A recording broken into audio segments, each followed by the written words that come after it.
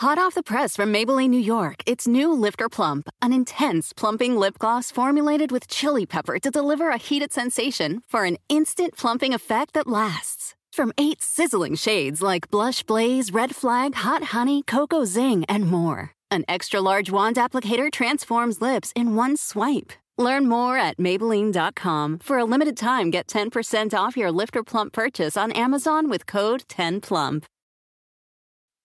I first started running about 15 years ago as a way to quit smoking.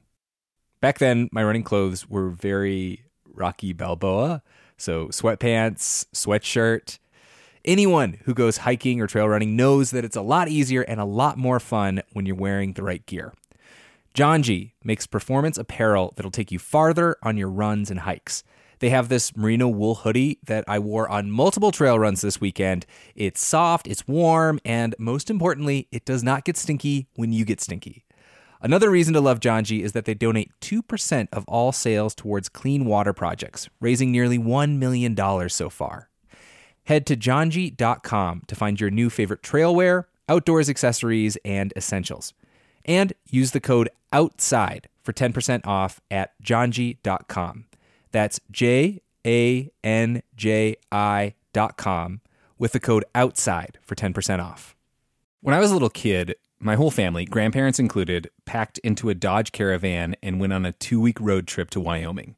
We saw the rodeo in Cody, a grizzly bear in Yellowstone National Park, and an epic thunderstorm near Devil's Tower. On that trip, I fell in love with the West and the natural world. This might sound cheesy, but it kind of made me who I am today. Wyoming has it all. Breathtaking hikes, kid-friendly museums, 2 of the coolest national parks in the country. The truth lies west. Discover yours at travelwyoming.com. The other day, I took a short trip over to Erica Janik's house, Outside In's executive producer. I was not just there to pet her dog. Oh, but you're so cute. I was there to visit Erica's workshop. Sam, this is my sewing room. It's kind of a mess. You've got like an IV bag for your iron? I do, in case, I need to... Erica makes all of her own clothes. Mostly dresses, mostly whimsical patterns and prints like typewriters, bespectacled stags, little bears with parasols. Do I need this many dresses? Probably not. But, if I need, a shirt, I can just make myself one. Sometimes I feel like Mrs. Frizzle from the Magic School Bus. Erica invited me over here to witness just one of the invisible costs of making clothes. The thing that most of us who buy our clothes at stores never really see. Scraps. Wasted fabric. I'm just going to show you how much waste I have from 1 year. That's one. One giant Rubbermaid tub. 2 giant Rubbermaid tubs.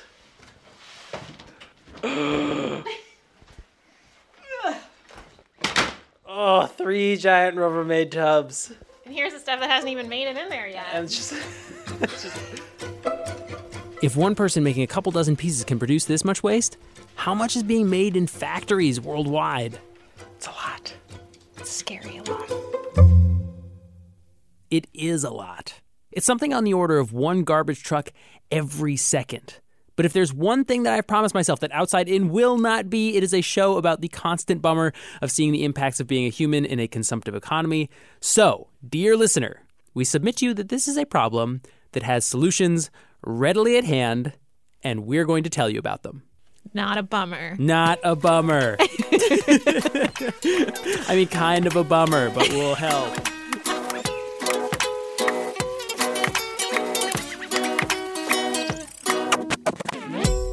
This is Outside In, a show about the natural world and how we use it. I'm Sam Evans-Brown. Textiles are all around us. We live in them, sleep on them, sit on them, walk on them, live in houses filled with them. It's one of the biggest industries in the world, but it's also one with a big problem. And, at least to consumers in the United States, a largely invisible problem. Textile waste. Today, Erica Janik is tearing the very shirt off your back to explore the old is new approach to textiles that could eliminate millions of tons of garbage a year.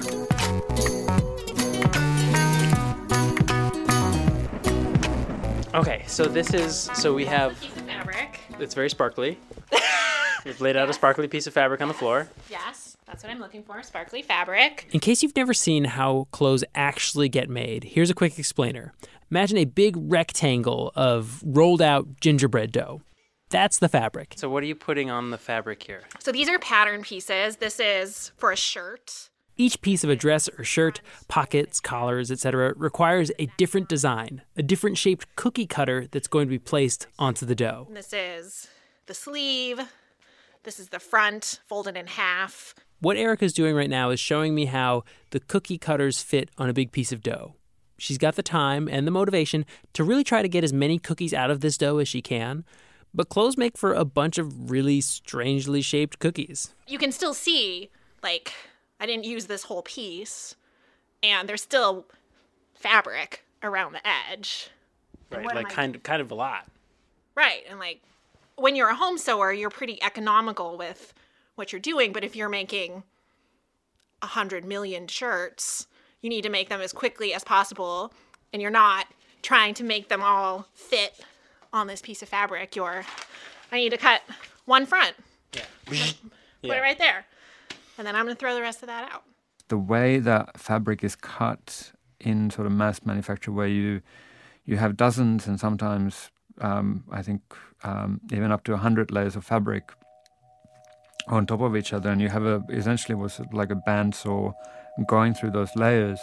In that case, this is Timo Räsänen. He's a designer and assistant professor of fashion design and sustainability at the Parsons School. He went into fashion like a lot of people do, studying design and then working at big fashion houses. I had a menswear brand in Australia from 2001 to 2004, and sometimes literally half of the fabric that I needed for a t-shirt would go in the trash. Seeing the waste in mass production is what made Timo decide he had to think about clothes differently, to create designs that produce little to no waste. About 6 years ago, with an artist in Finland, we built a factory inside a museum where we had a garment worker make white t-shirts for no reason other than just for the sake of making white t-shirts, but also, so we made the labor visible, but also the waste that was created in the making of the t-shirts. If somebody wanted to buy one of those t-shirts, they also had to take the waste with them and then figure out what to do with it. And we got some great responses from people. People did some interesting customization with the scraps onto the t-shirts and things like that. Using the scraps, or not creating any waste at all, is known as zero-waste design. And it's our first solution to the problem of rampant textile waste. In other words, start with design, change the fashion, and we'll use less waste by default. But creating clothing with zero waste is challenging, especially in a global system that wasn't built with reducing waste in mind. Denim, for instance, comes on a big roll that measures 60 inches wide. You could change that width to reduce waste, but it would require an expensive re-engineering of a supply line that spans the globe. To get a sense of how big a problem that would be and how we got here, we have to go back in time. Clothing used to be made here in the United States. About half of our clothes were still made here as recently as 1990. This is journalist Elizabeth Klein. She's the author of the book Overdressed. Textiles were a key driver of the industrialization of the United States in the 18th and 19th centuries. It was also a major employer of women. And then all of that changed very, very, very quickly to the point where by the early 2000s, it was almost unheard of to walk into a store and see something that was made in the United States. The globalization of the fashion industry gave clothing brands access to really cheap labor and a huge pool of factories, mostly in Asia. For these nations, textiles are a really attractive industry, just as they were for the U.S. in the 18th century. It's labor-intensive, but the equipment is cheap, and it's labor that continues to be done largely by women. And so with these changes, fashion companies made a choice. Instead of making higher quality products and selling them at a slightly higher price and making less, we're going to start making clothes as a disposable product, make more and more and more of it, sell it for cheaper at a lower markup, and see if people will go for it. And we did. Clothes got cheaper, and we started buying more of them. A lot more of them. 80 to 100 billion garments are made a year. With about 7.5 billion people on the planet, that's roughly 13 garments per person. But most people on the planet aren't buying that much. Nearly all of that consumption is happening in North America and Europe. Because who can resist a $5 t-shirt? And what's the harm in owning a few pairs of $29 jeans? This is likely the fast fashion clothing story you've heard. Even if your interest in clothing and textiles is purely utilitarian, sheets to sleep on, a shirt and pants to get you through the day. We're not only buying more clothes, though, we're also wearing those clothes a lot less. It's about half as long as it was 20 years ago. And some clothing use surveys show that there are people that are only wearing something between 3 and 7 times at the most extreme before they consider it old and move on to something else. 90% of clothing is thrown away or donated before it's worn out.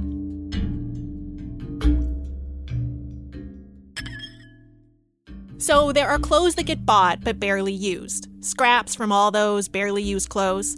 And there's another source of waste, clothes that are made and never get used at all. Brands are producing so many clothes every year that nearly a third of the 100 billion garments made annually are never sold. Burberry takes extreme measures to protect its brand by burning millions of dollars worth. In 2017, Burberry made headlines for burning 28.6 million pounds of unsold clothing, reportedly worth more than $35 million. The company calls the seemingly wasteful method a way to control brand authenticity. And H&M has also been accused of burning more than 60 tons of clothes since 2013. It's a claim they dispute, though a Swedish power plant in H&M's hometown has replaced coal with clothes. Now, burning waste for energy is its own complicated environmental issue, but we can maybe all agree that burning never-worn clothing doesn't seem like the ideal fuel for generating electricity. People were outraged about H&M burning clothes because they were unsold. They were brand new. They'd never been worn. So you think about all of the water and all of the energy and all of the cotton or polyester, oil that went into the polyester, all the resources that went into making those clothes just to have them burned. It's, oh my gosh, it's outrageous. It's so inexcusable. And unfortunately, I think that it's common practice. Brands are very good at hiding it, but a lot of brands, from fast fashion all the way through luxury, destroy their unsold product at the end of the season. It's very, very prevalent. Maybe you're thinking right now, burn them. Why not just recycle them or reuse them? It turns out that fabric, whole clothes or scraps, isn't easily recycled into something else. One reason is the nature of the material. Cotton, for instance, is made of long fibers. The longer the fiber, the softer, more silky feel that cotton has. But if you cut those fibers to make a new piece of clothing, the cotton gets less soft. Current brands that do use recycled cotton mix them with new fibers, so your jeans, for instance, are still comfy. Recycling sacrifices comfort. Then there's synthetics like nylon, lycra, polyester that don't easily recycle either. When you see recycled man-made fabrics, they've been made from plastic bottles, not from a pre-worn polyester t-shirt. The recycling programs that do exist are largely limited to fabrics made of a single fiber. But very few of us are wearing all cotton or all linen clothes. More than half of our clothes are now made of cheaper synthetic fibers, and even more are blends. Okay, but what about thrift stores? While buying secondhand at thrift shops is a good way to opt out of the fashion industry's labor and environmental problems, donating that bridesmaid dress or awesome 80s band t-shirt to Goodwill or the Salvation Army is not exactly a perfect solution. Charities like Goodwill might take anywhere from 10 to 20% of donated material for their retail stores.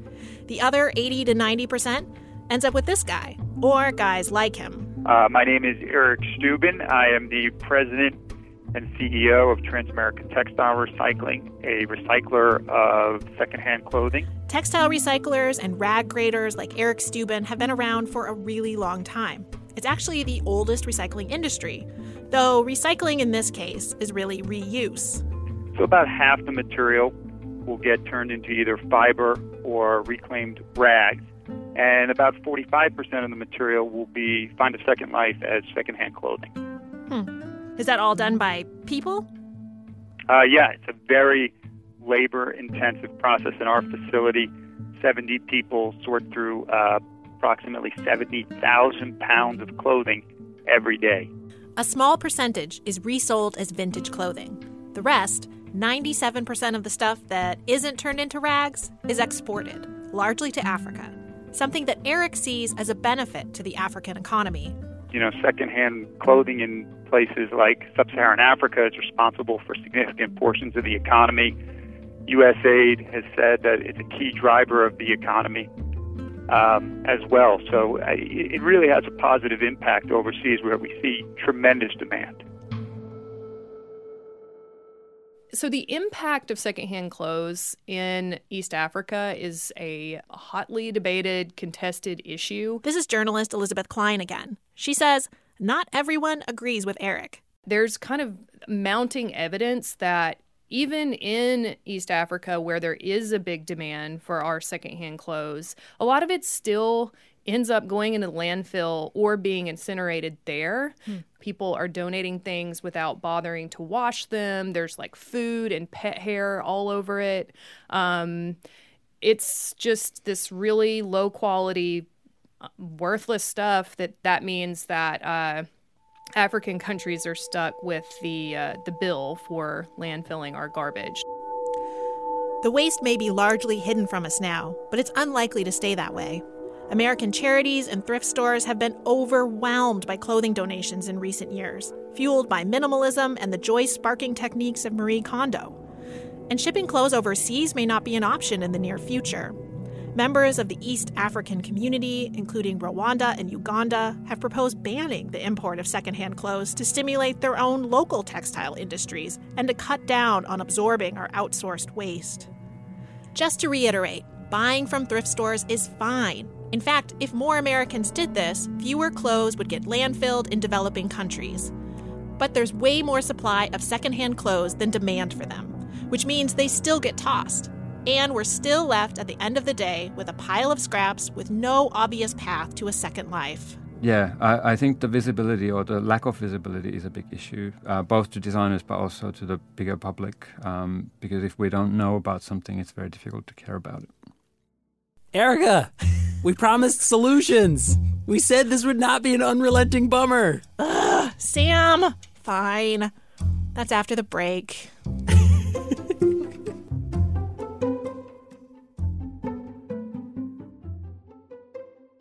At the UPS Store, we know things can get busy this upcoming holiday. You can count on us to be open and ready to help with any packing and shipping or anything else you might need. Is there anything you can't do? Actually, I don't have a good singing voice. The UPS... Nope. But our certified packing experts can pack and ship just about anything. At least that's good. The UPS Store. Be unstoppable. Most locations are independently owned. Product, services, pricing, and hours of operation may vary. See Center for details. Come in today to get your holiday goodies there on time. Hot off the press from Maybelline, New York, it's new Lifter Plump, an intense plumping lip gloss formulated with chili pepper to deliver a heated sensation for an instant plumping effect that lasts. From 8 sizzling shades like Blush Blaze, Red Flag, Hot Honey, Cocoa Zing, and more. An extra-large wand applicator transforms lips in one swipe. Learn more at Maybelline.com. For a limited time, get 10% off your Lifter Plump purchase on Amazon with code 10PLUMP. Want to connect with a family member who doesn't speak your language? Then check out the language learning program Rosetta Stone on desktop or as an app. Rosetta Stone is designed to immerse you in the language you're learning through an intuitive process. Plus, the True Accent feature even gives you feedback on your pronunciation. And with a lifetime membership, you have access to all 25 offered languages. Get started today. Visit rosettastone.com/pod50 to get 50% off your lifetime membership now. That's rosettastone.com/pod50 for 50% off. Welcome back to Outside In. I'm Sam Evans-Brown. Before the break, Erica Janik was taking us down through the clothes apocalypse that we've created for ourselves. Now, a way to design our way out. Maybe. So a few years ago, Timo Räsänen, the Parsons professor, set out to create a simple button-down shirt that produced no waste. it didn't go so well at first. It's a really kind of like avant-garde, conceptual, cool kind of thing, but it's like, no, it's just actually kind of ugly. And so it was kind of the unresolved thing. So I wanted to create a button-down shirt that I actually was happy with the look of. The goal was something that served a practical purpose, the classic kind of work shirt, rather than a piece of modern art. And that's what I set out to do. And so I really worked with the silhouette first, so working with fabric on the body, finding a shape that I was really happy with, and then starting to look at those pieces. You know, I had the body and the sleeves figured out, starting to look at those pieces on the actual fabric width and seeing what kind of spaces, you know, arranging them in different ways, what kind of spaces were created, out of which I could then figure out the cuffs and the collars and whether it was going to have pockets and things like that. And so it's a you know, a long, iterative, really messy and at times very frustrating process. Zero waste is a philosophy rather than a particular method. It's also a mental challenge, in part because he and other zero waste designers are working with lengths of fabric designed for efficient production rather than for environmental benefits. Timo's tried a lot of different ways of cutting and folding to make things, including pajamas out of some old sheets. I used a different technique in that I worked with paper because it was easy to cut pieces of paper to the same proportions as the two fabric rectangles, and then I just folded paper, and it was also very efficient in terms of space because I could do that in my office at my desk, and one wall of the office was covered with this paper fold. And it kind of looked like you know, Christmas decorations without any semblance of Christmas. Timo's struggles to design for no waste are real, but producing clothing with little waste isn't new. It's something we know how to do already, or we used to. If you look at a lot of historical garments, even in Europe, if you go back to the late 1800s, you start to find examples of garments that were cut very efficiently. And also people just had a different relationship with material. This idea of waste barely existed. Many cultures through history have designed clothing that wasted very little fabric. These items were designed to be folded or draped to use as much of a piece of fabric as possible. Kimonos, kilts, even togas are all ways to wear a square without being a square. You might have heard the expression the whole 9 yards referred to the fact that the traditional patterns for a kilt took 9 yards of fabric to create. This doesn't actually appear to be true, since the expression seems to have popped up in the United States first, but the sentiment of the myth is spot on. Kilts are made of a single piece of fabric many yards long. Garments were also made to be remade and altered again and again, because fabric was precious and expensive. Fabrics like cotton and linen are plants that have to be grown and harvested in season. Or in the case of wool, you need land and a bunch of sheep. But today, fabric is cheap and can be made without plants or animals. And fashion is a global, year-round industry. Now, labor and time are more expensive than fabric, so it's more profitable in the short term for companies to just punch out clothes as fast as they can, scraps be damned. In either way, modern clothing designs themselves aren't helping. Designers experiment with all kinds of things that look cool but are super wasteful. Think of a wedding dress or any kind of standard formal wear for women. Most of these garments are form-fitting and curvy. It's those curves in the pattern pieces that tend to produce more scraps. Even a men's suit is made up of lapels and collars and pockets, a bunch of pieces that are all cut from a length of fabric and are surrounded by wasted fabric. Same with running tights and any number of clothes that aren't variations on a square. There are some things that we love to wear that are hard to make zero waste. So for this to work, we might have to give them up, or at least rethink what a wedding dress looks like. But zero waste designers also need to make something that people want to wear. Remember Timo and his attempts to make a simple button-down shirt like millions of people wear to work every day? I showed Sam a few zero waste patterns to see what he thought. Oh, that's zero waste? That is zero waste. It's a button-down shirt. The sleeves are like maybe a little puffy. But yeah. But only like very slightly puffy. Right. Yeah, and I think they're just very cleverly like folded over. Like, would you wear that? I would totally wear that. Okay. Let's see. ripped leggings. Yes. But they're fairly form-fitting. See, zero waste can be stylish. Let's look at this. This is a hoodie. Yeah. That's a little more avant-garde. It is. But I could imagine more stylish friends of mine wearing that. Yeah, but looking at the pattern, you can see it's complicated to get there. Well, this is the back of that button down. I don't even know what that is exactly. Some kind of quilting going on in the back. Kind of like butt ruffles. I think they look better than butt ruffles sound. Butt ruffles sound very unappealing. I say butt ruffles without any judgment. Oh, okay, great. Butt ruffles for all. While Timo ties himself in knots trying to figure out how to design modern clothes with zero-waste patterns, most designers, he says, are focused on the fashion. For them, butt ruffles are not going to fly, and waste is a secondary concern. In the kind of the day-to-day job of a designer, you don't really see it. And that's partly because of the way that the industry operates now, where design tends to be in places like New York City or, London or Paris. But then the actual making of the garments and the mass production of things tends to be in other countries. And so any kind of problems, whether it's the issues to do with waste or also to do with labor, they tend to be very invisible to the designer. Designers don't see the problem, and neither do we, because we've exported the industry and its labor and waste overseas.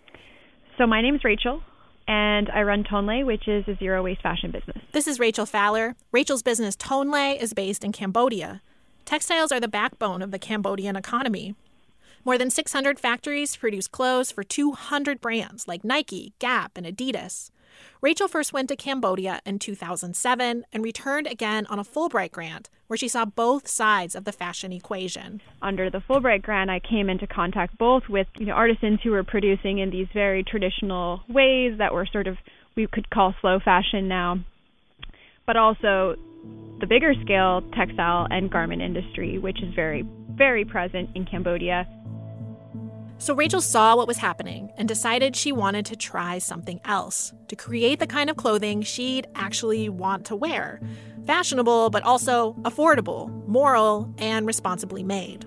There aren't many raw materials in Cambodia that are produced sustainably. A lot of the material is being imported. So then I started turning to recycled materials. And then I discovered more about this problem with waste in the garment industry. And I was like, okay, that's what I'm going to tackle. To me, that was like a no-brainer. Okay, it's like there's all this stuff here that's going to be thrown away, that's going to end up polluting the environment. Let's use that as a first step. Rachel started buying overstock fabric from the markets in Cambodia.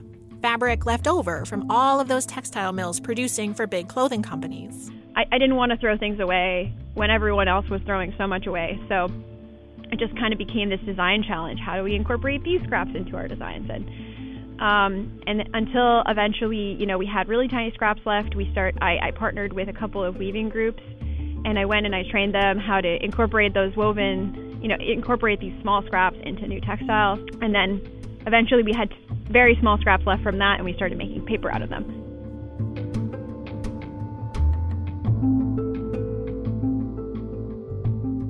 Zero waste was her goal from the start, but it took a decade to get there.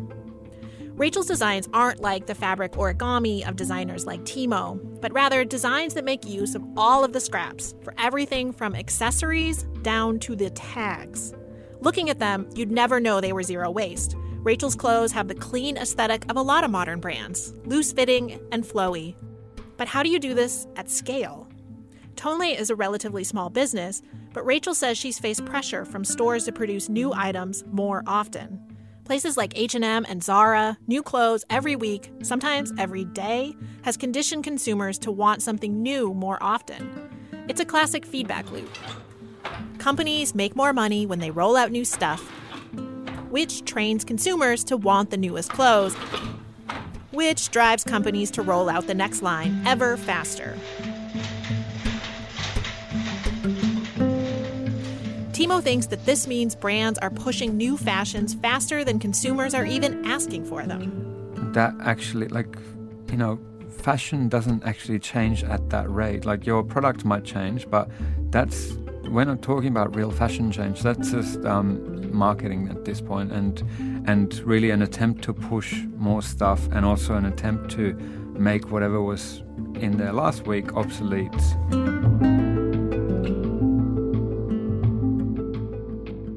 Then there's the price. Maybe you've looked at sustainable clothing and thought, how can anyone afford that? You know, a lot of times people tell me, oh, ethical and sustainable fashion is expensive. But what they mean is independent ethical and sustainable fashion is expensive. Mm-hmm. But major brands, we should be pointing the finger at them because it's their fault that it's not affordable, because they're the ones that aren't. They have the scale and they have the leverage to make sustainable and ethical fashion and bring it to the masses at a price that everybody can afford. Zero-waste design is hard and requires a wholesale change, something even its ardent proponents like Timo is the first to admit is unlikely to take over the industry. That's not to say that big designers can't do it, though. Kenneth Cole released a zero-waste T-shirt last year. Some governments have started taking note of all of this, too. The UK's Environmental Audit Committee recently recommended a tax on individual garments that would fund a national textile recycling program. So where does that leave us? Go ahead. No, you go ahead. No, you go ahead. Okay.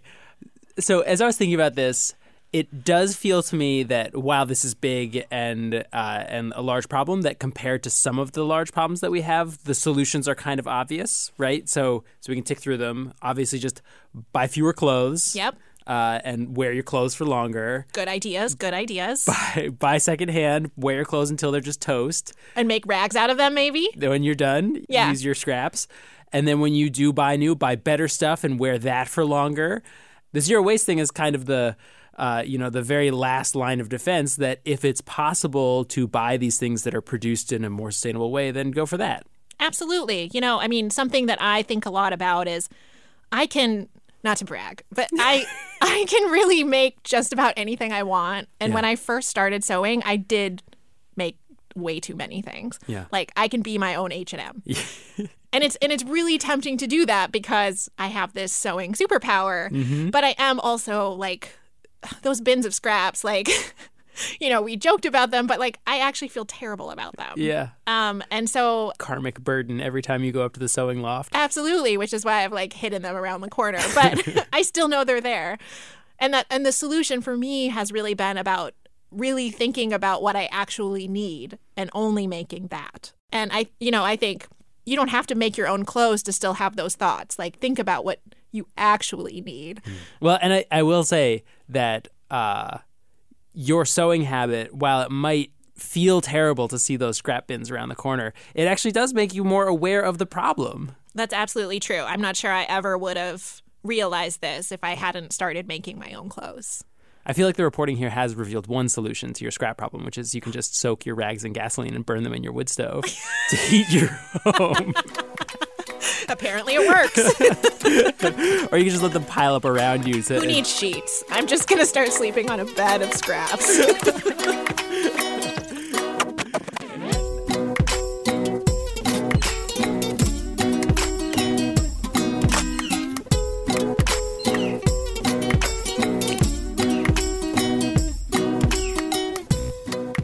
Outside In was produced this week by Erica Janik and Taylor Quimby, with help from me, Sam Evans-Brown, Justine Paradise, Jimmy Gutierrez, and Erica's dog, Britt. Extra special thanks to Taylor Quimby for all of his help keeping Erica on track. She told me to say that because it's absolutely true. Music in this week's episode is from Blue Dot Sessions. Our theme music is by Breakmaster Cylinder. Outside In is a production of New Hampshire Public Radio.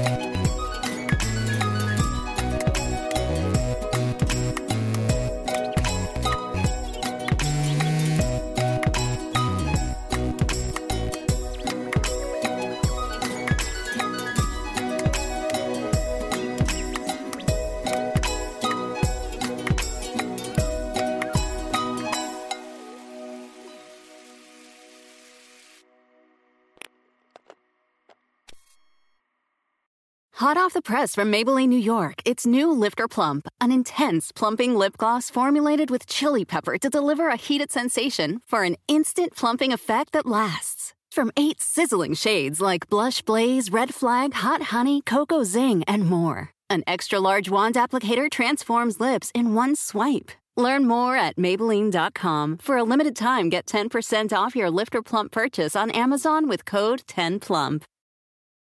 You can live out your MasterChef dreams when you find a professional on Angie to tackle your dream kitchen remodel. Connect with skilled professionals to get all your home projects done well. Visit Angie.com. You can do this when you Angie that.